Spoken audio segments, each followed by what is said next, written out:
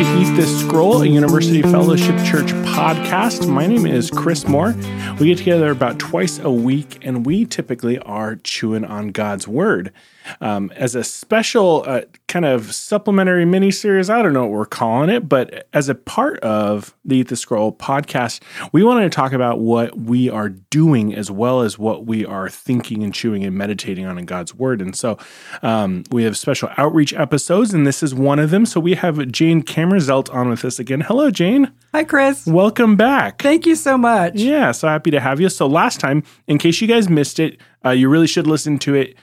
Jane gave us an overview of how our outreach board and ministry works and how it's changed over the course of the years, and kind of laid the foundation for sharing about what our individual ministry partners are doing now, which is where we'll start today. So who are we talking about today, Jane? Today we're going to talk about some partners in South Asia. Okay.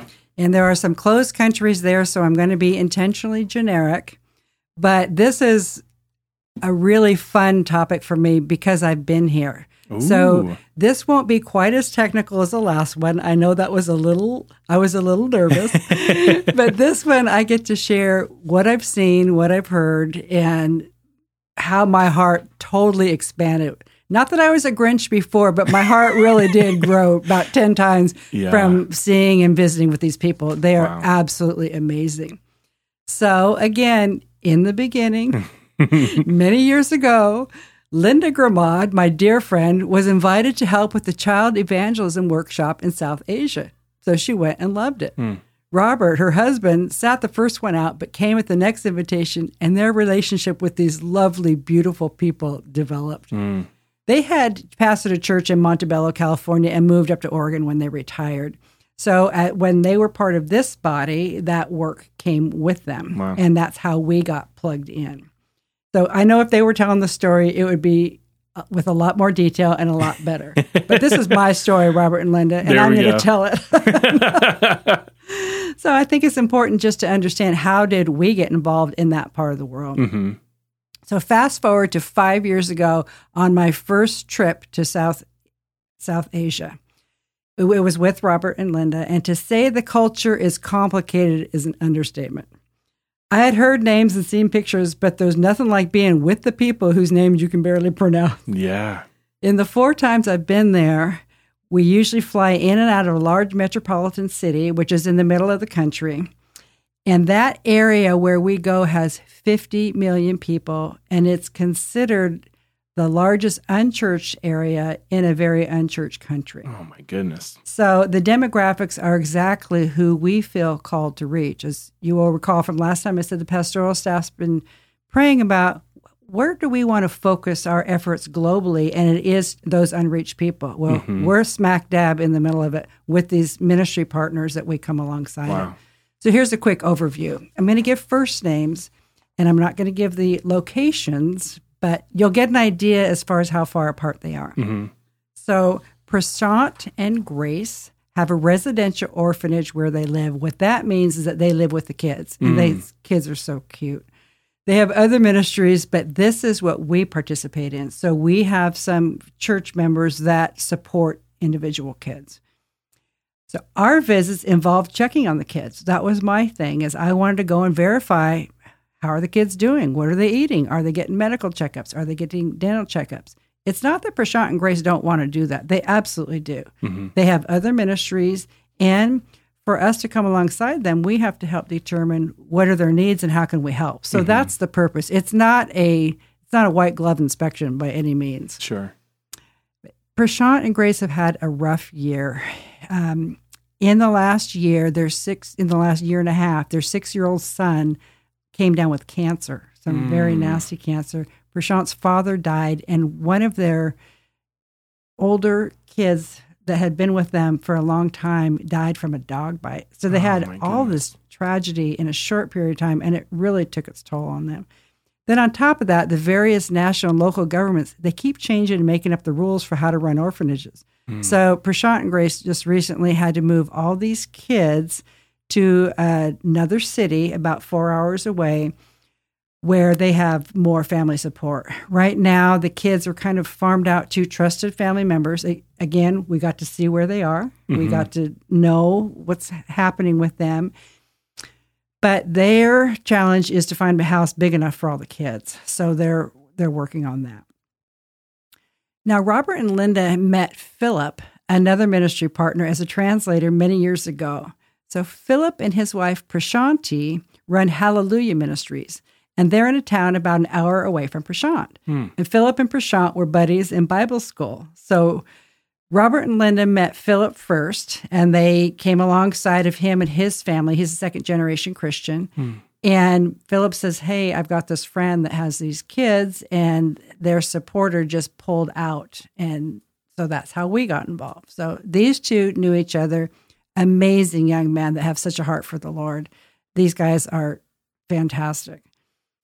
So Philip works a lot with tribal colonies, and his beat, if you will, can be up to 2 hours one way away. So he's on the road a lot. Yeah. And when I say colonies, there's a lot of different descriptions. You can have cities, you can have villages, and then you have colonies, which here they would look like our unsheltered camps. Gotcha. That's what a colony would look like. Gotcha.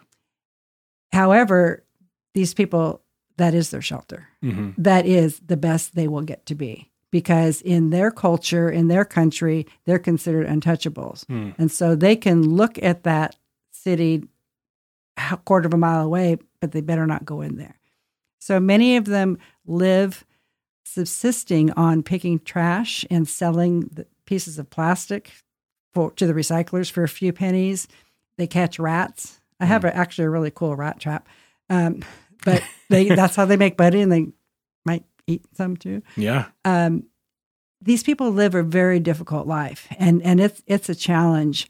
Many of these colonies have maybe 15 to 20 families, but we've got the most amazing stories of how a family will come to Christ and the gospel will spread. And we've got several colonies where there's 100% rate of these people coming to the Lord. Wow. Which is wonderful because the gospel is really, really bright with these people. Mm-hmm. I mean, these people, life isn't real great for them, and their religious system doesn't give them a lot of hope even after this life. Yeah. But when they hear that there is a God in heaven that loves them and that he notices them and he cares for them and he's got a home prepared for them, there's not really an expectation that their life's going to change a lot here, but getting through life here, they have so much more hope. So the gospel is actually spreading like wildfire in a lot of areas among these people.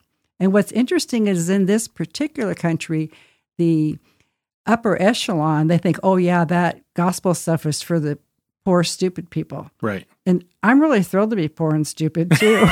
No kidding.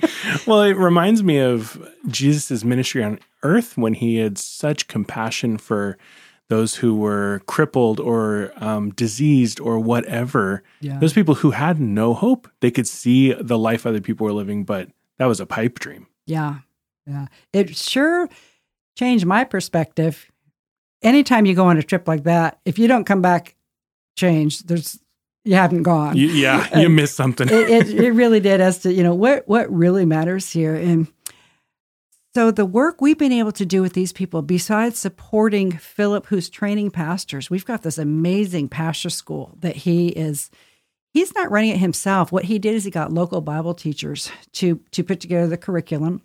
I was fortunate enough to be able to attend a graduation. And I'm telling you, Chris, it makes me teary-eyed just to think about it now, because most of these people are illiterate. And so I talked to one of the instructors. I said, how'd you do that? And they said, well, we made the curriculum and the testing such that we could verify the competencies, even though they were illiterate. Wow. And these pastors and their wives went through the school because many of them, the wives had a little bit of schooling because the boys, when they were young, had to leave to go to work, meaning picking up garbage and catching rats to help the family. So they're not illiterate because they want to be, but that was just the family circumstances. Yeah. And to go to this graduation ceremony where Philip made sure that they all, the men and the women, had caps and gowns, it was so cute. Wow. It was just really, really special. And these people are really serious about preaching the gospel.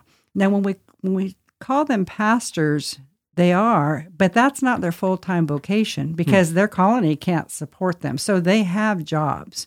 But what they have is support from Philip for maybe some needs and also the ongoing pastoral care support. So when we've gone to these colonies, these are the places where we've been able to put in water wells. And what's interesting is that there's water around, but you don't want to touch that water. Sure. And there are some wells. In fact, in one area, there was a government well there. And so we're kind of looking like, so why did we just do this? And the answer is yes, but the government only turns it on once a week. Well, that doesn't work. Yeah. So when the government doesn't turn it on, then they get to walk 2 miles one way to get some water. So these water wells are huge. And then another amazing thing we've been able to support these colonies with, either a permanent shelter where they can have like a meeting room. Some of them can have some school there. They might be able to have church there. It's kind of a community room. And when I say private shelter, we're talking about something that's like a backyard shed that you see at Jerry's. I mean, they're not real big. But also, when we were able to put in the bathrooms, now I'm going to keep it clean here, but I tell you, these poor women, I mean, there's no privacy. And so to get up in the middle of the night and you don't know what kind of critters out there or who's out there, and to be able to just put bathrooms in was just so nice. And it's such an incredible blessing to them. I can't even imagine what it's like for these people living there during the raining season. It must just be horrendous. Wow. But when we go to a church service or a worship service, the joy that is there is palpable. It is just so uplifting. And whatever inconveniences we have getting there or being there, is just, you don't even think about it when you see the absolute joy of these people. It is really it's a special trip. Wow. So Philip does that. And then in those colonies, oftentimes the parents can't take care of the kids. And so we will help support what we call village orphans. And these kids will be usually living with the pastor. And so we give them a little bit of a stipend to help with the additional expenses. And that comes from generous supporters at University Fellowship, supporting these village orphans. So they don't live in Philip's house, like in Prashant and Grace, they live in their house with them, but they live in the different colonies. But Philip himself, or he has a person that verifies how the kids are doing. Are they in school? Are they healthy? Are they doing okay? Because we feel very strongly that the supporters are trusting us to make sure that the money's going where it needs to go. And I've literally been to those villages, looked. These houses are made out of palm branches and they're dirt floors. But I asked one of the girls, I said, so where do you sleep? And what do you do? And we're verifying that, yes, they are real kids. And yes, they really are being taken care of. And so it's uplifting. It's just, I can't imagine what they do when it rains. It's got to be amazing. So one time we decided we're going to take the village kids to the ocean because the primary area where most of these kids are is about an hour away. So we rented these things called tuk-tuks with drivers, which have absolutely no shocks. Now, old people like me drove in the car with Philip, so that was okay. But most of these kids had never been in a car before. And about half of them threw up on the way. Oh, no. So I was kind of glad I was in the other car. But the kids got to the ocean and they ran in the water and we're just going, oh, no, we know they don't know how to swim. They're running in the water and then they go, who dug this pond and why is it so salty? Oh, my goodness. It was so sweet. It was so sweet. So that's the what we call the big city orphans, and then the pastoral training and the village orphans. And we also support widows. And when I say support widows, we support a group that has built a facility with 12 beds for 12 widows. And that's literally out in the middle of, I won't say nowhere because it is somewhere, but it takes 4 hours on a really rough road to get there. And these women are basically there to live out the rest of their lives in peace and comfort. Because in this particular country, and I found out this is in other countries too, even England, the culture is when the husband dies, the assets go to the oldest son. Well, if oldest son wife doesn't like mother-in-law, she's on the street, and there's a lot of ladies on the street. It breaks your heart. And so when I talk to the ministry partners about the women, I asked, I said, how about how old are they? And they have been through some stuff, and they look like they have lived very hard lives. Some of them were younger than me, and many were my age. And I thought, wow, that's what happens when you've been thrown out on the street. So in this particular home, I say we, because this is our thing too. Mm-hmm. We hire some staff to help take care of them, but our ministry partners actually live in different parts of that country, kind of far away, so they meet us there. But they regularly check on how things are going, and if one of the ladies dies, which the turnover rate's pretty good, the spot is quickly filled. There's a lot of demand for housing for widows, and in fact, Philip is now getting a house through another ministry partner to house some widows too. Yeah. There's just such a huge need there. What a stark and startling contrast. I would hope for most people to think, you get old, you hope you have some retirement set up, maybe you go into a retirement home, maybe you move in with your kids. There you just go on the street and hope to have some measure of comfort before you die. Yeah. What a difference from our experience. It really is, but these ladies are such a crack up. Oh my gosh. Now they say in communication, only 7% is words. Mm-hmm. And trust me, we don't even need them. I had absolutely no doubt when one of these ladies was trying to trade her sorry for mine. I mean, we didn't need any words. I knew exactly what she wanted to do. But what's really sweet is when they put their hands on my face and they look in my eyes and they're saying thank you in their own way. And then I'll take their hands, I'll maybe rub some lotion on them. And I mean, there's just a really sweet exchange of showing love and showing value and letting these people know that you are loved. And we're here to show you God's love. I mean, I can love you a little bit, but think how much God loves you. So it's really heartwarming for me to be able to go and share with these ladies. We will share some words of encouragement. We're encouraged to do that. And then, of course, Philip translates. And we just let them know that God hasn't forgotten you, that he loves you. You are remembered. You're not by yourself. It's an amazing experience to be able to look these people in the eye that were on the street and just say, I'm here with you. I'm not looking down on you. I am with you and I care about you. And I tell you, it gets to you. Yeah. It's because that's how God cares about us. It's really quite touching. So what we asked, another thing I wanted to mention is, I've gone 4 times and Robert and Linda are the tour guides and we've invited lots of other people, but besides me, only one other has ever wanted to come back. It's kind of like we sort of laugh about it. We tell people, this is not for the faint of heart. Yeah. In fact, our dear friend Bruce Berg went, and I just adore Bruce, and that's how I got to know him. He did us a favor by taking some great pictures, and that big grin he had. He looks at me, he says, "I'm never coming back here." And you have to laugh. It once. Yeah. I know. It's like, well, it's who God kind of calls you. And then all of a sudden, certain things just don't bother you quite as much. But what I want to do is tell these stories because I want to ask the listeners to please pray for these courageous souls, our ministry partners, because persecution is real in their part of the world, and it's getting worse all the time.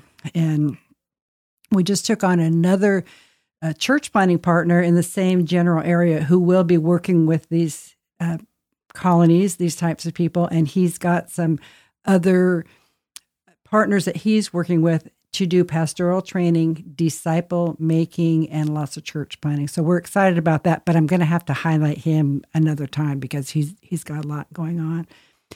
Another thing I wanted to mention is that at the end of March, the outreach team is hosting what we call a global lunch to highlight our partners in the South Asian part of the world. And one of the best ways you can highlight that is to have people sample the food, which is the best food in the world. And it's not that spicy. It really is. So before we go, I know some listeners are probably thinking traveling to a third world country isn't quite their thing.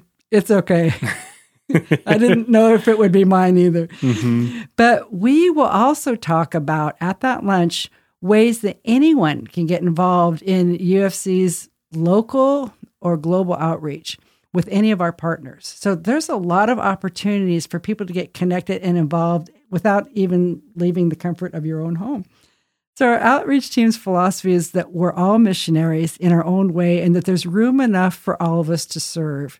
Whether we're going to the mission field or sending those who are answering God's call or serving, praying, or just encouraging, there's a place for everyone.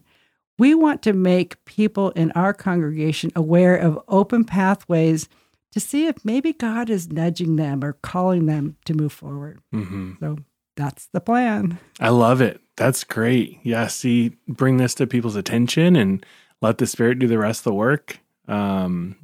Like you said, we're all missionaries. We are all called to make disciples and to spread the gospel. And so this is something that we can do now, here, and maybe out there. It is. And there's room enough for all. Yes. Awesome. Thank you so much, Jane. I appreciate you coming on again. Thank you for having me. I really appreciate that too. My pleasure. Well, we'll get you next time. Sounds good. Well, thanks for listening. Thank you to our guests for coming and sharing what they've been chewing on in God's Word. We produce these podcasts and release them twice a week, so please subscribe so you don't miss out on one. And don't forget, love God, love your neighbor, and make disciples.